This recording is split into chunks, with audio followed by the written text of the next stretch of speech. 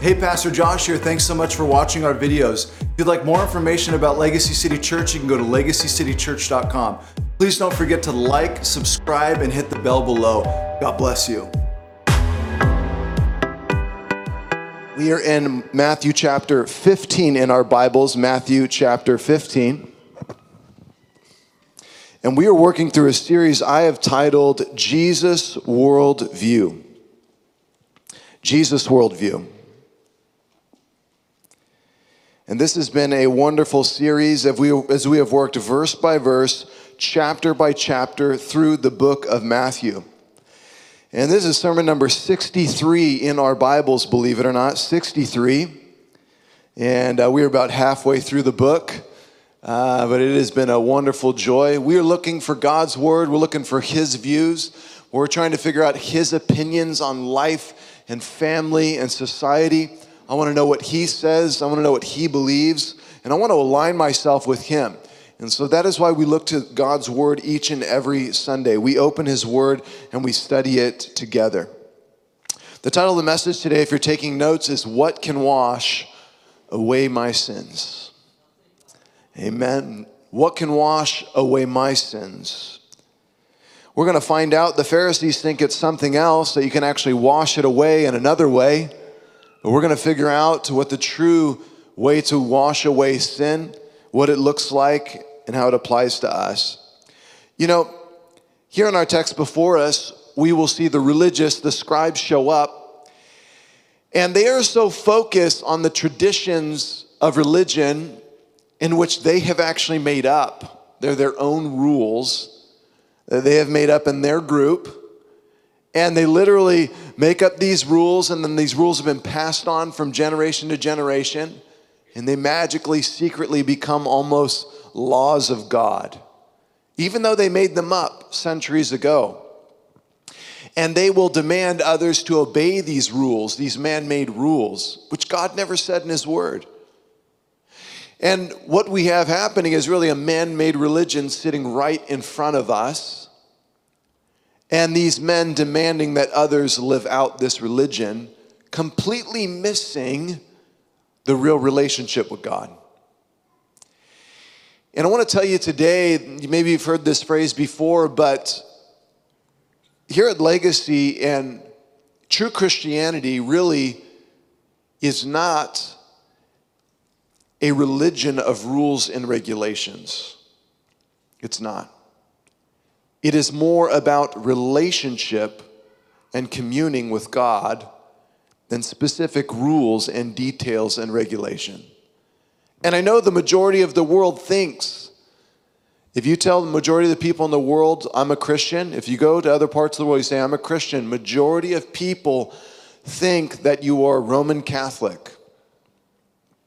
If you say you're Christian, they believe Jesus was Roman Catholic. He was a Jew.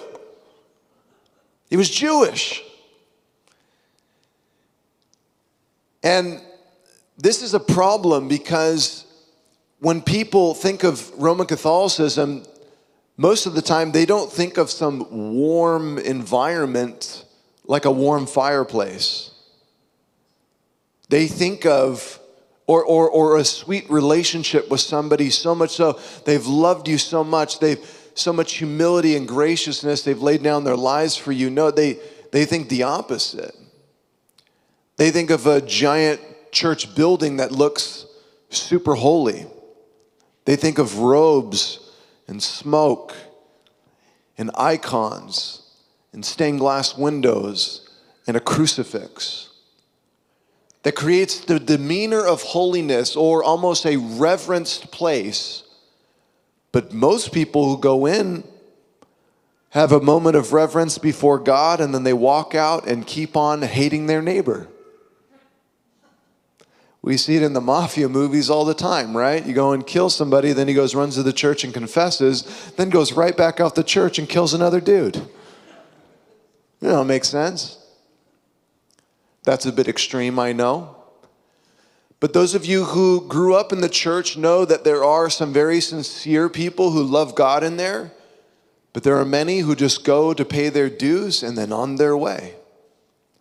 And that's sad. Because the Pharisees, there was also a sect within the Jewish religion that were doing the same thing. They had the robes, they had the garbs, they had all of the things that look holy. But Jesus would say on the inside, they don't even know me. And as he says this to these guys, I know the crowd is looking at him thinking like, what are you talking about? They're the most holy ones in society. Jesus challenges them, and I love this text. We are in Matthew chapter 15. We're going to work through verses 1 through 20 today in our text. Let's read a few verses together. Can we stand for the reading of God's word? We always stand for the reading of God's word to pay honor to him and remember whose word we're reading. His word can change us forever. His word is powerful, sharper than any two-edged sword. It cuts into the heart, it cuts into the soul, it cuts into the spirit, and it actually discerns our thoughts, the Bible says of itself. I haven't read your mail this week, don't worry. I don't know what's going on, but God does. And he may just speak to you today if you'd open your heart and hear with spiritual ears. Let's read the text today, Matthew chapter 15, starting in verse 1. Are you there? It says, then some of the Pharisees and scribes came to Jesus from Jerusalem and said, why do your disciples break the tradition of the elders? For they do not wash their hands when they eat bread. And he answered and said to them, why do you yourselves transgress the commandment of God for the sake of your tradition? For God said, honor your father and mother, and he who speaks evil of his father or mother is to be put to death. But you say, whoever says to his father or mother, whatever you might benefit from me is given to God, he need not honor his father. And by this you invalidated the word of God for the sake of your tradition. You hypocrites! Rightly did Isaiah prophesy of you. These people honor me with their lips, but their heart is far away from me. But in vain do they worship me, teaching as doctrines the commands of men. After Jesus called the crowd to them, he said, hear and understand. It is not what enters into the mouth that defiles a man, but what proceeds out of the mouth that defiles a man. Then the disciples came and said to him, do you know that the Pharisees were offended when they heard this statement? And he said to them, every plant which my heavenly Father did not plant shall be uprooted. Let them alone. They are blind guides of the blind. And if a blind man guides a blind man, both will fall into a pit. Let's pray. Father, we thank you for your word. And oh God, oh Father, we ask that you would show it to us, reveal it to us, help us to know and understand you. Help us to truly desire you with our whole hearts. Oh God, would you do a work today in us? Wash away our sins, cleanse us, make us whole, make us more like you. We pray in Jesus' name, amen. You can be seated. Remember last week we saw Jesus walk on the water, remember? And Peter cried out, Lord, if it's you, Lord, is it you? Lord, is it you in the storm, in the darkness? Lord, if it's you, let me come to you. And Peter walked on the water with Jesus, but as soon as he took his eyes off the Lord and put it on the wind and the waves, he started to sink, remember? But after they got back on the shore, Jesus healed everyone who came to him, and many were just hoping they could touch the hem of his garment. Jesus has displayed his godship in the last chapter of Matthew 14, his deity, his authority, his power by walking on the water, by feeding the 5, 10, 15,000 people with 5 loaves and 2 fish. He has healed hundreds of people in 2 different settings. And after all that, showing he is the Son of God and his teachings are true through miracles, the Pharisees travel from Jerusalem up to the Sea of Galilee, and they ask him this great question. The Pharisees and scribes travel all the way from the holy place of Jerusalem to come find Jesus up at the Sea of Galilee to ask him this great question. Are you ready? Verse 1. Then some of the Pharisee scribes came to Jesus from Jerusalem and said, why do your disciples break the tradition of elders? Jesus like, excuse me? For they do not wash their hands when they eat bread. And Jesus pulled back his hand and slapped them. You idiots. Can you believe this? This is what the Pharisees want to ask Jesus. Of all the questions they could have asked, they are concerned about the tradition of hand washing. It shows how blind and closed-minded they are. Pharisees, scribes, you don't want to ask about the walking on the water thing, the healings, the teachings of the kingdom, this unknown sphere and realm, the multiplying of the food for the people. They want to talk about hand washing. Anybody been to Israel? Oh, few. Monty went with me. Few. We got to go together. You guys want to go? Okay. We will plan a trip. Let's just try to plan a trip. It'll take you a little bit to save up the cash, maybe a year to a year and a half away. I've been talking with another pastor about it already. But it will cost you between $3,000 to like $4,000 per person for this specific trip. Let me tell you why. It's a 10-day trip. And we stay in the nicest hotels, and we eat the nicest food. So it's a trip that you can remember. We're not staying in hostels, okay? So we're not, We're trying to make it a trip that you'll always remember, not like, I couldn't sleep and the food was trash, you know? We don't want that. We want you to have an enjoyable experience. Monty, wasn't it great? Huh? It was awesome, huh? It was super good. And we'll get a bus, and everybody will be on the same bus, and we'll have a blast together, okay? So you just start saving just your piggy bank, just a little bit each month away, and we'll start planning the trip. What do you say? Yeah, it's a wonderful time. Well, when we go, what you'll see is we'll go to the Western Wall, or what many of you know as the Wailing Wall. And when you walk up to the wall, this is on the western side of the Temple Mount. So that wall actually is under the Temple Mount. The Temple Mount is up here, and it's a flat platform where the Solomon's Temple used to sit, and the city of David is just here to the right. And the steps where Jesus and his disciples used to walk into the temple are right there. And so on the Western Wall, or the Wailing Wall, the Jews will go up. It's the closest they can get to the Temple Mount, or the place where Solomon's temple used to be, and they will go there, and you'll see them bobbing and praying. Well, right before they go up to pray, they walk up to the hand washing station, and you'll see them there, and they do this. They basically turn on the water, and they take this little bucket, and they do this. Boom, they've washed their hands, now they are clean, and they can walk into the holy place. I'm not here to mock or put down that. I get it, and there's tradition there. They've been raised in that there. But the bigger point that's being made is, what does it do if we wash our hands if our heart is filthy? What does it matter?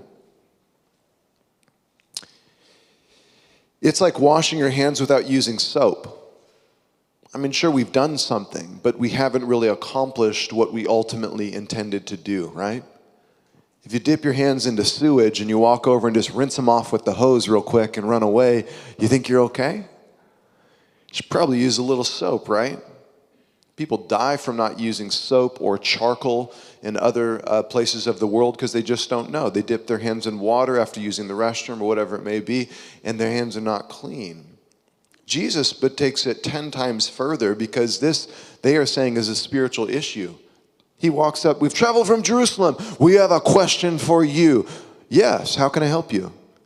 What is this? Your disciples don't wash before they eat bread.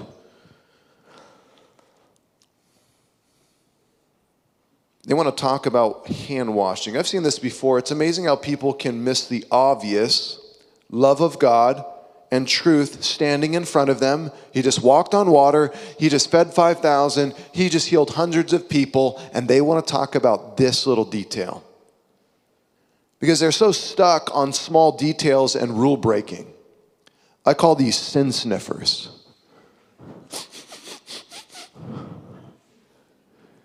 He didn't wash long enough. He only did 3.5 seconds. You got to do 5.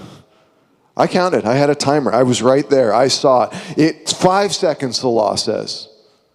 You only did 3.5. Sorry, bud. You're not getting to heaven. I know you did all those miracles, but why don't your disciples wash their hands like the other religious leaders? R. Kent Hughes puts it this way. This is an issue of ritual purity to them. He knows that Before they reclined to eat, they first washed themselves and everything else, the cups and the pots and the copper vessels and even their dining clothes. They washed the seating. He also knows that their rules and regulations concerning ceremonial cleanliness don't come from Scripture. This is not in the Scriptures. According to the written law in Exodus 30 and Leviticus 22, only Aaron and his sons, the high priest, and their offspring, the priests, in or before their temple service are to make themselves clean. Not everybody before every meal. Jesus also knows that their rules and regulations come from oral tradition, not written.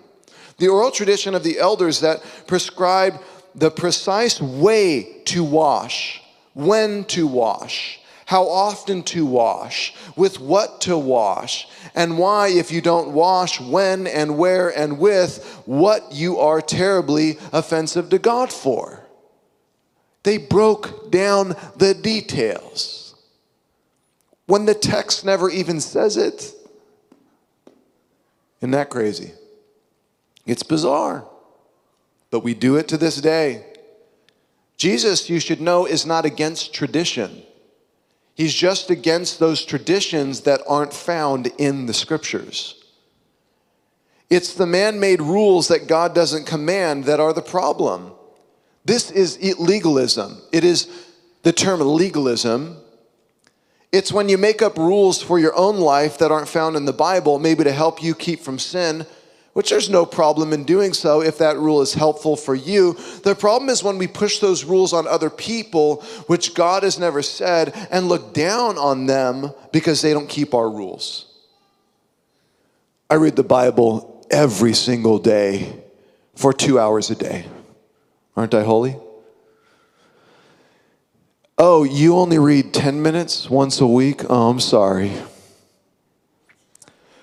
Only if you could be like me. You see, I don't see anywhere in the Word of God in which it prescribes that you read a certain amount of time. But I do see it encouraging us to take in the Word of God daily, not as a religious act to mark a brownie point or check a box, but to draw close to God. Do you know that if you read 365 days a year to check a box, you miss the whole point? The whole point was not the box checking. The whole point was to grow close to God. What if you have perfect attendance in church all year, but your heart doesn't grow? You don't get closer to God in the process. What have you done? You've just gone to church, that's all. The worst thing that could ever happen to me or you is that we know the Bible, but we don't know God. There are professors who know this. There are atheist professors who have read through the Bible and don't give a rip about the God of the Bible. It's not enough just to do acts. We need to have a heart that desires to grow in the Lord. So when you open the Word of God, you know what you should do for your devotional in the morning? Lord, speak to me. Minister to me about what's going on in my life. I need you. Do you have a word for me? I'm ready. You want a word from God? Go to His Word. It's sitting there waiting for you. We are not to set up rules and regulations for our own life and then look down on other people for not keeping those that aren't found in the Word of God. This is dangerous. This is legalism. This is self-righteousness, because then you think you're better than everybody else. And the truth is, we're all the same. We all need God the same. We've all sinned against Him the same. We were all going to hell the same. Not me. I was a little less going to hell. No. We were all going together. And Jesus came down and died for us the same. We all need Him. That's what these Pharisees and scribes were doing. They were so caught up in their man-made religion, they missed the miracles. So caught up, they missed the miracle. So Jesus challenged them at their own game. Take a look at verse 3. He says, "Why do you yourselves transgress the commandment of God for the sake of your tradition?" Jesus is saying, how do you break God's commands to keep your own? How do you even do this? Are you God? Is your law greater than his? You want to talk law? Let's talk law, Jesus says. They forgot. They didn't know. He wrote the law. He's the author of it. You want to talk 613 commands? I know them by heart. I actually wrote them. I made them up with my Father.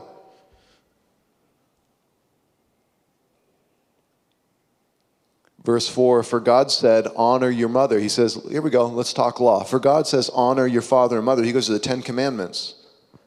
And he who speaks evil of his father or mother is to be put to death. Old Testament law. Huh? Jesus quotes the law of God first, Exodus 20, verse 12. Honor your father and mother. Then he quotes Exodus 21, 17. Whoever reviles father or mother must surely die. This is the one who willfully knows what they're doing and just continues to tear down their parents for year after year after year with no regard to love or serve them or help them. Just wants to destroy their lives. The Old Testament law, Moses would say, this is worthy of death. No one's to be acting this way. Man, different time we live in, huh? A parent looks at their child funny. You know, they're like, you know, they abuse. How things have changed. And our society reflects it. We got a bunch of young people out of control. Don't respect anybody older than them. So sad. But Legacy, we can redeem that. Not by taking by force, but by taking in love. You honor people. You respect them. You lift them up. You encourage them. But Jesus brings up honoring father and mother. Look at verse 5. He says, God says that about honoring father and mother, but you say, you Pharisees, you scribes say, whoever says to his father or mother, whatever you might benefit from me is given to God, and he need not honor his father. By this you invalidated the word of God for the sake of your own tradition. So Jesus points out an inconsistency. Jesus is calling out the scribes and Pharisees, showing they set aside the 10 Commandments to honor their own man-centered tradition of Corban. Corban. Some of you who grew up Jewish know what this is. R. Kent Hughes breaks it down this way. Let me explain this tradition so you feel the sting of Jesus hit. Corban was the practice of pledging money to the temple to be paid upon one's death. That sounds fine, right? It's like willing some resources to the church or charity when you die. I want this amount of my money to go to the church or to the temple or to charity. Putting that in your will. Well, here's where the religious foolery and trickery comes in. These funds, since they were set aside for religious purposes, could not be used or given to one's parents even in their biggest hour of need. So here is what happened in Jesus' day. If you want to get out of helping your parents in their old age, you could simply declare your goods given to God.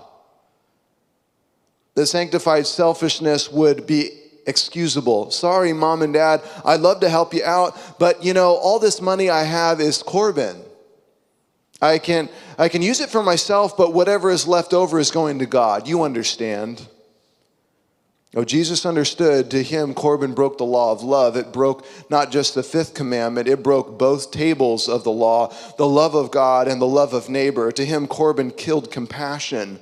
Only someone spiritually blind wouldn't see this. Only someone very spiritually blind would practice this and teach others to practice it.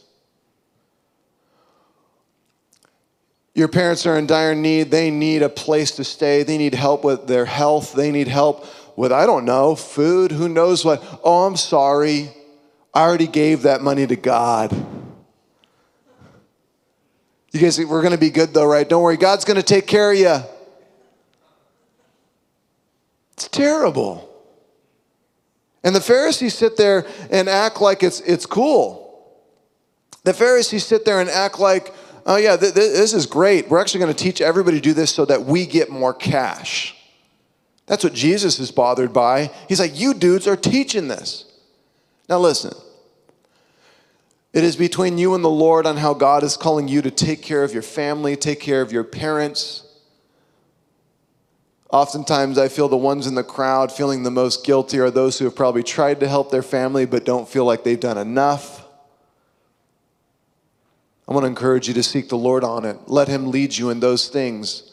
But what we are not to do is be saying, oh, I'm sorry, I can't love you because I got to honor God with this, when someone is clearly in need, like your father and your mother, who took care of your every need, growing up especially. You don't know that until, honestly, I cannot believe how much my parents did for me from the age 0 to 5. Tens of thousands, hundreds of thousands of moments. With my little Eden, she's only 4, but it is like day and night. Boom, boom, nonstop, nonstop, nonstop. And especially with mom, in the morning when they both wake up, it's like I could even go and try to help, and they're like, we want mommy, we want mommy. Daddy's here. Mommy, mommy, mommy,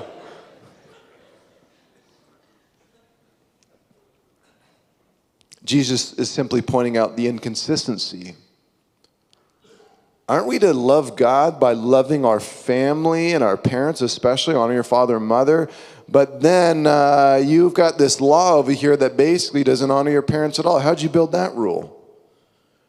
So the Lord calls them out. He says, you want to talk man tradition, rules from your own heart you place on people which break the law of God? And come over here and call out my disciples for not washing their hands? Let's talk. Jesus is not happy.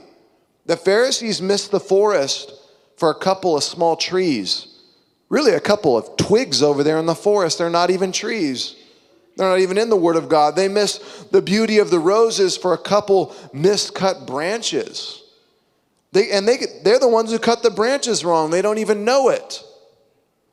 Jesus is saying you are blind and you don't even know it. A spiritually blind or unaware person will say something like, man, I'm humble. I'm probably the most humble person you've ever met. Did you know that? It's funny, but if that ever happens, you're just looking at him like, okay, yes you are. See, this person calling everyone out on their sins when they have a massive sin problem in their own life. This is the person who is making fun of the person who has a little cream cheese on their face from their bagel. Then the person saying it, making fun, has mustard, ketchup, and barbecue sauce all over their face. Top of the forehead. And they can't see it, but everybody else can. But they're walking around like, I see that little bit right there. You don't want to be this person. You know what's crazy? You don't want to be this person, but the spiritually blind can't see that they're that person. They don't even know they're that person. They don't know. They're oblivious. I am telling you, I was and am that person. Me. I'll never forget when I lived in Israel with my buddy Christian. He's from Canada. He's a great brother. And we had read a book called Humility. And in the book it says, something like, ask one of your friends to tell you all the things that you are not doing well in, that you could work on and grow in. And so I got all fired up. I'm like, yeah, I'm going to grow spiritually, baby. Let's go. So I write him an email. I just lived with him for 4 months in the Middle East. We went to Israel. We lived in Israel. We went to Jordan. We went in Egypt. And it was crazy. But he had watched me closely. Day and night we were together. Christian, send me over some stuff. He sent me an email. Josh, I love you, brother. Very thankful for you, but you are this. And you are this, and you are this, and you are this. And I'm looking at him like, that's not me. That's not me. I don't even know who he lived with, but that is definitely not me. It's right here on my forehead. You don't want to be this person, and here are the ways to do it. 2 ways. Number 1, always look in the mirror first before calling out others. How do you do this? Number 1, first way is you go to the Lord and ask him. You go to him first, the great mirror. He will show you. Psalm 139:23, search me, O God, know my heart, test me, know my concerns, know my thoughts. See if there be any wicked way in me, any offense in me, lead me in the way everlasting. We go in declaring there is something wrong. Father, there's something wrong with me. Please show me. Show me where I'm inconsistent, where I'm failing. Show me, Lord. You know, the most beautiful thing is when you see men or women who have been walking with the Lord for 30, 40, 50 years. And oftentimes when I talk with them, I look at them in their life. The humility, their character, their integrity, the way they love their spouse, the way they love their kids. There's just something way different than all the 20-somethings I hang out with. They're just different. They're seasoned. They've gone through life. And when you're young, we know everything. We got it all figured out. We're going to conquer and we're going to crush it. By the end of life, they've changed. And there's a maturity there, and they even say things like, I don't got it figured out. I'm still working on trying to figure this out. And I'm looking at them like, what do you mean? You got 5 decades on me, you know. Still figuring it out. Humility. The second thing I'd encourage you to do is go to a close friend and ask where you fail. Your spouse, someone you respect, a close friend. You can ask in gentleness. I'm not looking to get smashed over the head here with a sledgehammer. I'm just trying to figure out where my inconsistencies are. I really want to clean this up. And I know I can't see it myself. I need a mirror. I don't encourage you after this study to go beeline to that person and pray about it. Think about it. And hopefully you have somebody as gentle and as blessing as Christian was, my Canadian brother, to be so kind and to share with me those things. You see, you can't look in the mirror if you're blind. You need someone else who can see your face to tell you what's going on. And it's hard to receive, but it's a blessing. It keeps us humble and close to the Lord. A friend will help you clean off the barbecue and mustard.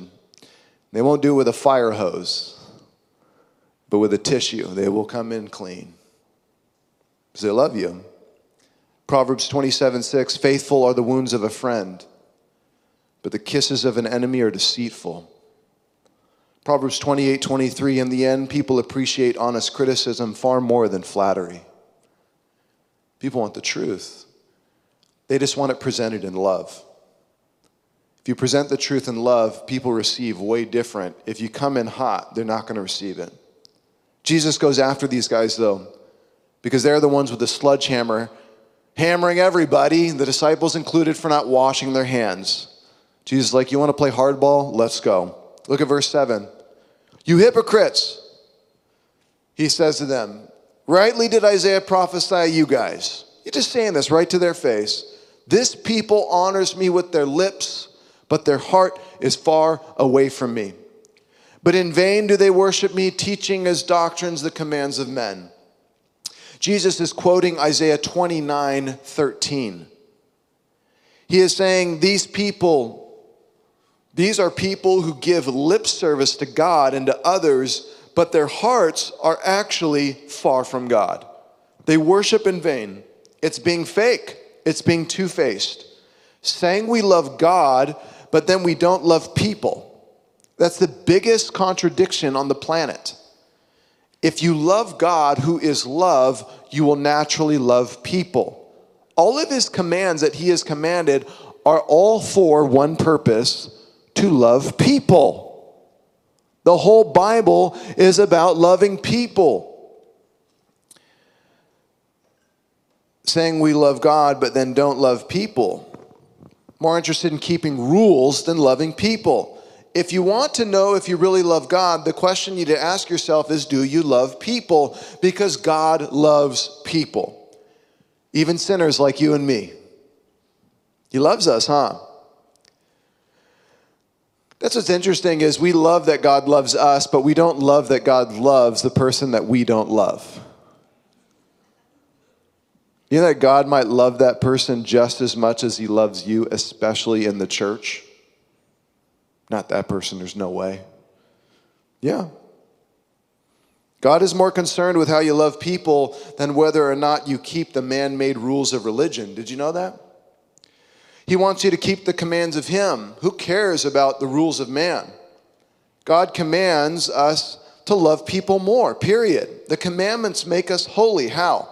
As we obey them, as we obey the commands of God, they cause us to love people more.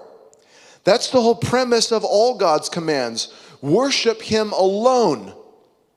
The first half of the Ten Commandments.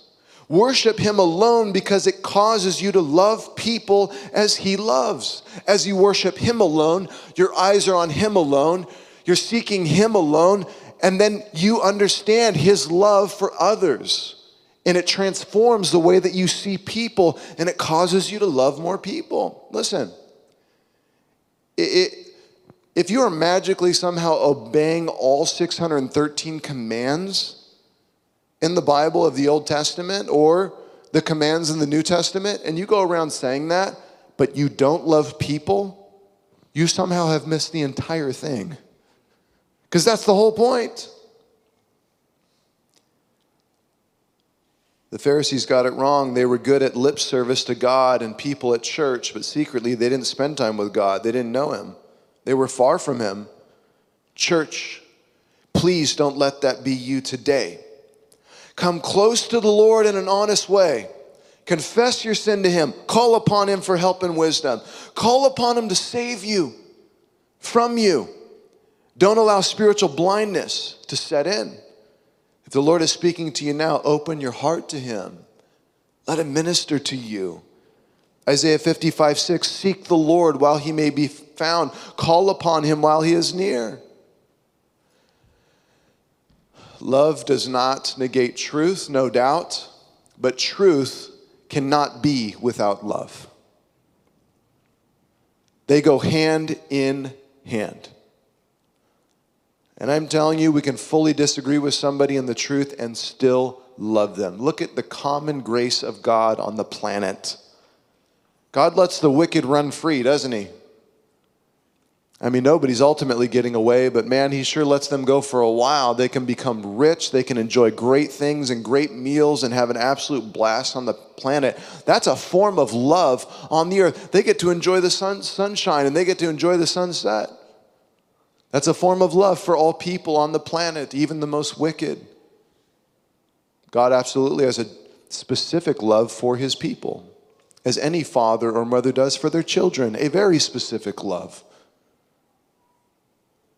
But we are called to love, and that is to be the characteristic that beams from our life, the highest level. Read 1 Corinthians 13 if you haven't in a while. If you can do all this stuff, but you have not love, it's worthless. I don't care what you can do. If there's no love, it's just done. This is what Jesus is getting after. Yeah, you guys obey a bunch of commands that you made up for yourself, but you actually don't love anybody. It's all lip service. Look at verse 10 and 11. After Jesus called the crowd to Him, He said to them, hear and understand, Shema Israel. Hear. Verse 11, it is not what enters into the mouth that defiles the man, but what proceeds out of the mouth, this defiles the man. Jesus says breakfast, lunch, and dinner don't defile you. It's what comes out of your mouth that defiles you. And we're going to talk about this more in just a second. Look at verses 12 to 14. Then the disciples came to Him and said, do you know that the Pharisees were offended when they heard this statement? I love it. I hear this in LA all the time. Do you know that they were offended? Well, good. Maybe they need to be offended. Offended at truth, offended at the Word of God, offended by Jesus, the nicest guy to ever walk the planet. Maybe they were offended because He said something they didn't like. But He said to His disciples, verse 13, every plant which my heavenly Father did not plant shall be uprooted.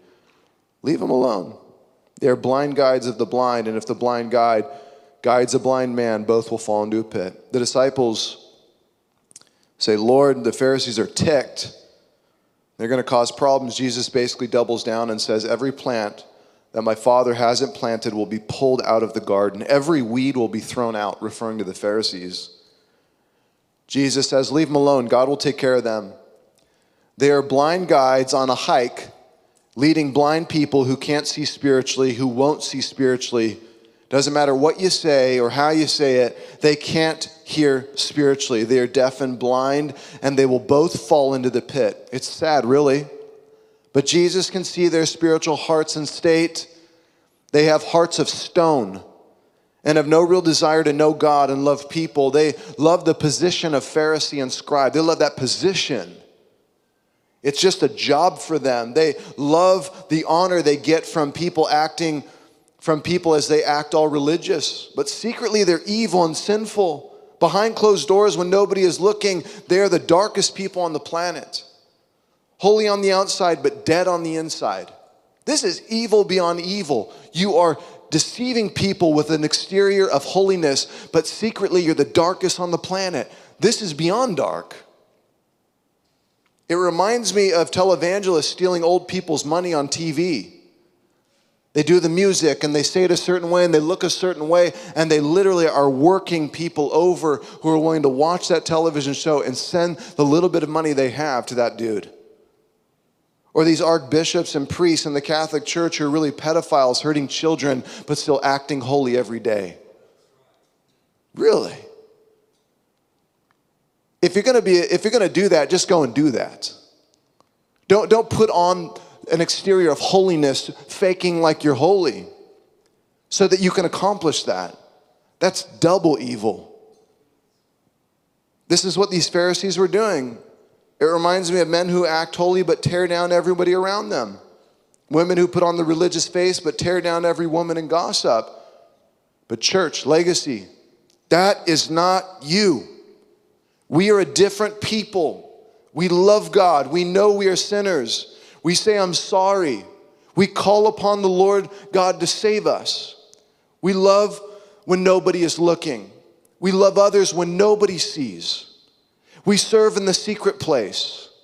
We talk of our God and we talk to Him and we beg Him to help us to live for His glory.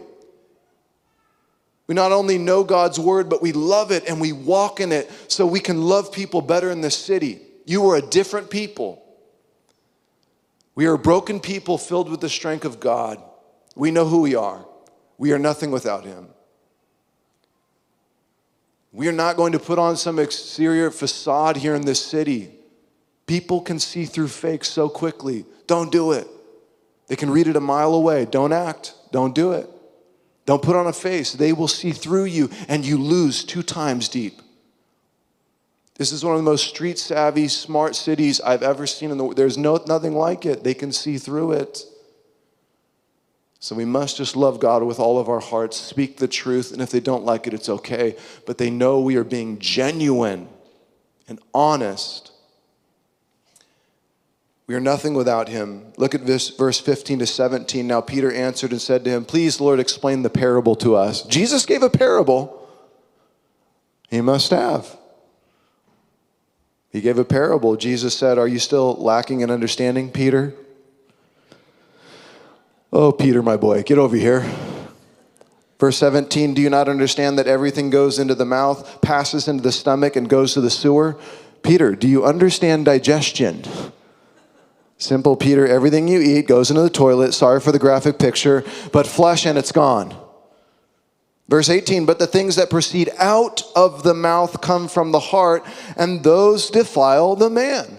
A meal, placing food in your mouth, is not sinful. It doesn't hurt anyone unless we're being gluttonous or we're drinking poison. But what comes out of your mouth is what can hurt and destroy a people and a nation and a church. This can be very sinful. Verse 19, 20, our final verses. For out of the heart comes evil thoughts, murders, adulteries, sexual immoralities, thefts, false witnesses, slanders. These are the things which defile a man, but to eat with unwashed hands does not defile the man. Jesus goes back to the heart of the question, why aren't your disciples washing their hands? The Lord says washing plates, wiping the table down, washing our hands, eating clean food produces a clean environment and maybe a healthy body, but it doesn't produce a clean, healthy heart. What does it matter if your house looks clean, but you swept everything under the carpet, couch, and bed? It's still dirty. You're just fooling those who are coming over. Don't worry, I've done it. Jesus is saying the mouth is telling of where our heart really is. You can't tell where a person is at by what they wear, drive, or where they live, or how much money they make in this city. Sadly, that's the barometer in LA. It's the litmus test for whether a person is cool or not in LA. But in God's book, the richest king in the universe, he doesn't care about what you drive, what you wear, or who you know, or how much money you make. He owns it all, and he knows everybody. Done. He cares about your heart. In God's economy, the most successful are those who are the most humble. In God's kingdom, those with the most status are those who are the most kind, the most truthful, and the most loving. If you want to know if someone is truly good, listen to how they talk about others. Just listen. Listen how they talk about others. Watch how they treat others. Do they put them down or lift them up? Do they use their words to be crafty and clever to cut people down or build people up? Do they love to talk about themselves or what others have done? Tear them down, talking about themselves nonstop and the great things they have done. Are they critical of everybody but themselves? When I hear somebody tearing somebody down and going on and on about it, you know what I do? I make a note in my mind. That person will tear me down in just a couple months to somebody else. I spot them from a mile away, and I just take a note, and I say, well, I know who not to share with. You see, our mouth reveals us. For it is the window into the heart. All you got to do is look at a person's words. Yeah, but I was right. Never forget when I was in Israel. I was with Christian, Canadian. And we were at this Jewish lady's house. We were staying there. She was kind enough to let us stay for a little bit of rent. And she wanted us to obey Sabbath because she was Jewish. And she would get on our case by not being kosher and obeying the Sabbath. But she also was a Messianic Jew and believed in the Lord Jesus. And so one night I pulled out the Bible and turned to Galatians. Let's turn to Galatians. I'm 23 at this time. I pull out my sword and I just start to go to town, just proving my point. Proving my point. Nailing it down so that she knows she's wrong. And this is the word of God, and it's right, and it's the truth, and you're wrong. Never forget. Christian pulled me outside afterwards. This guy, you know what he said to me? He said, you know, Josh, even if you're right, if you're rude, you're wrong. I was like, Christian, you're right. I had to go apologize to Nancy. I made my point. I thought I won, but my mouth had deceived me. I showed no love. My heart was not in the right place. And I didn't win anybody that day. I lost. Jesus says, for out of the heart comes these things: murder, evil thoughts. It all starts here. Murder starts in our heart. We hate somebody first.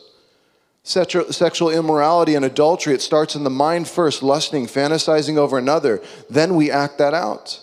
It comes out of our mouths. Theft, it starts in our heart. I want that. I'm going to take that. Gossip, it starts in the heart, talking about a person, thinking bad about others. Then we start talking about them. It comes out of their mouth. Tearing them down to others. It starts in the heart, you see. Who can wash away our sins? Well, I can by washing my own hands. Oh, no. What can wash away my sins? Nothing but the blood of Jesus. Amen? What can make me whole again? Nothing but the blood of Christ.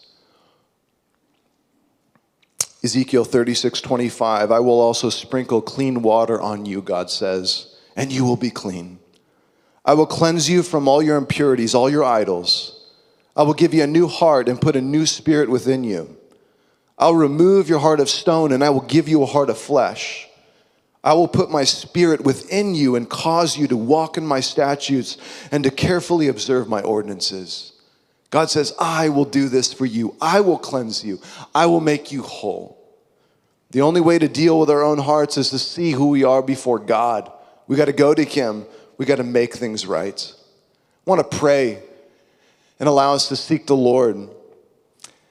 Let's stop washing the hands and washing the cups and the dishes. Let's let God cleanse our heart. Let's let him cleanse our minds in whatever areas you're working through. Can we do that now? Let's go before him in prayer. Father, we thank you for your word, and we ask, Lord, please, that you would work on our hearts. Oh God, would you pull out all the cleaning tools, Lord, all that we need. Would you do heart surgery on us? Oh Lord, would you remind us of the great work on the cross? We sinned against you. You came down and died for our sin, all the terrible things, all the dirty things. You were treated as if you committed what we did. And Lord, you declare that through your death, burial, and resurrection, through the punishment that you took, through what you have done, you can cleanse us through your blood. We thank you that you can, and we thank you that you're willing. You just asked us to come to you, and so we come to you now with all of our hearts. Search me, O God, know my heart, try me, know my thoughts, see if there be any wicked way in me. Lead me in the way everlasting. Please, Lord, work on me. Please, Lord, resurrect me, raise me to life, thinking a new way, living a new way. Change my heart, O God. Create in me a new heart, O God. Renew a right spirit within me. Please cast me not away from your spirit. Take not your Holy Spirit from me. Restore to me the joy of my salvation, Lord, in this moment. Restore to me the joy of knowing you. Renew a right spirit within me. We need you. We turn to you, we yield to you. Work in us like only you can. We open our lives to you. I pray that it would cause us to love our spouse, love our friends, love our family members, to love people in this city, love our kids better, love our coworkers better for your glory. We pray in Jesus' name. Amen.